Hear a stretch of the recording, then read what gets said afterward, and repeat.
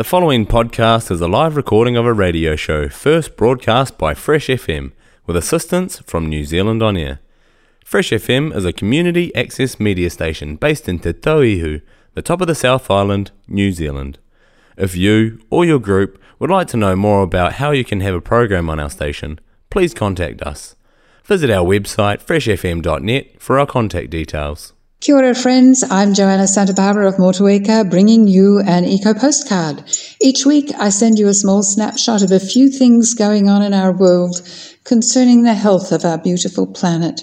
Sometimes it's good news and sometimes it's bad. Let's see what we have today, and we'll start with some straight data. Statistics New Zealand has been busy putting together our regional emissions data, and they have recently made this public. And here are some extracts from this data, which I hope you'll find relevant. The emissions of our region, Nelson Tasman, have in the 2018 year been about 1.2 megatons. Now that is 1.2 million tons of carbon dioxide equivalent. So that the mixture of greenhouse gases in what we emit in this region, which is mainly carbon dioxide, methane, and nitrous oxide, that's all kind of mathematically treated to sort of reduce it to how many tons of carbon dioxide would have the same warming effect. That's what a carbon dioxide equivalent is. So the overall New Zealand emissions has been for some years just under 80 megatons, million tons of carbon dioxide equivalent, and our emissions of 1.2 are something like an 80th of that. Now, our emissions have gone down a touch, just 0.3%. To 70, the New Zealand emissions have gone down to 78 megatons, which is a decrease of 0.3%.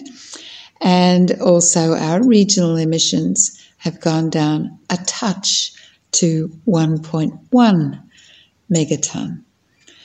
And of that, Tasman emits about 2/3 of that, and Nelson emits about 1/3, which is interesting because the populations of the two regions, Nelson and Tasman, are very nearly the same.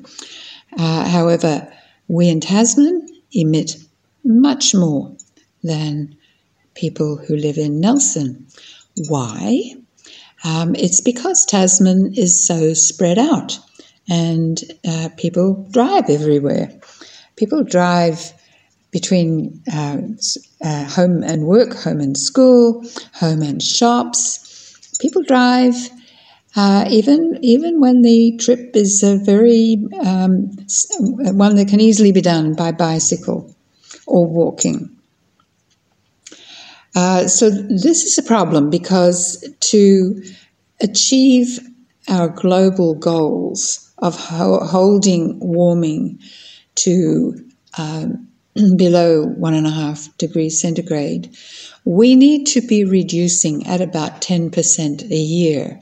That 10% a year allows for some movement towards sufficiency of the very poor countries who need some emissions allowances to do that.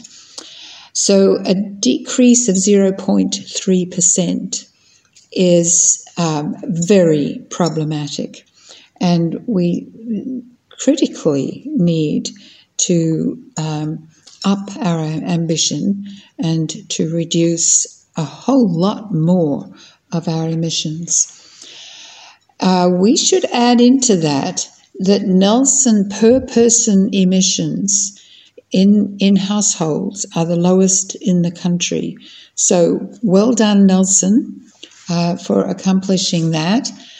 Sorry to say it's not good enough. All of us in Tasman, it's way not good enough.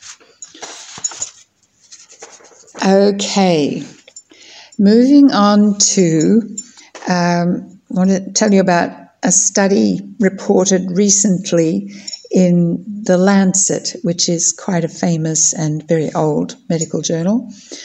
And it has to do with the relationship between ambient temperature, just the temperature of the air around us as we move through it day by day, and our tendency to be violent. It's been known for quite some time that physical violence between people increases at higher temperatures. People evidently become more aggressive and bad-tempered when they're really hot. And this interesting piece of new research shows much the same effect in online hate speech. So people are apparently willing to be more hateful and abusive online when they're uncomfortably hot, and also to a lesser extent when they're uncomfortably cold. Cold extremes increase hate speech by 12.5%, hot extremes by 22%. The authors of this study, first of all, I should tell you that this was a huge study. In fact, I have never seen a study with using elements, 4 billion elements, data elements in its figures. They used artificial intelligence to deal with 4 billion tweets in 773 cities in the US to produce this data. And they interpreted it as showing limits to the adaptive abilities of humans to hot and cold temperature extremes. We humans are an extraordinarily adaptive species and have adapted to an enormous range of climates and also an enormous range of geographic systems, from deserts to swamps. But there are limits, and we become more dangerous to each other at those limits. Hate speech affects mental health, it causes increased anxiety, depression, and self-harm. In addition, the climate change has its own impact. Increased ambient temperature also it causes worse mental health, anxiety, depression, and suicide. So the recipient of hate speech has a double whammy.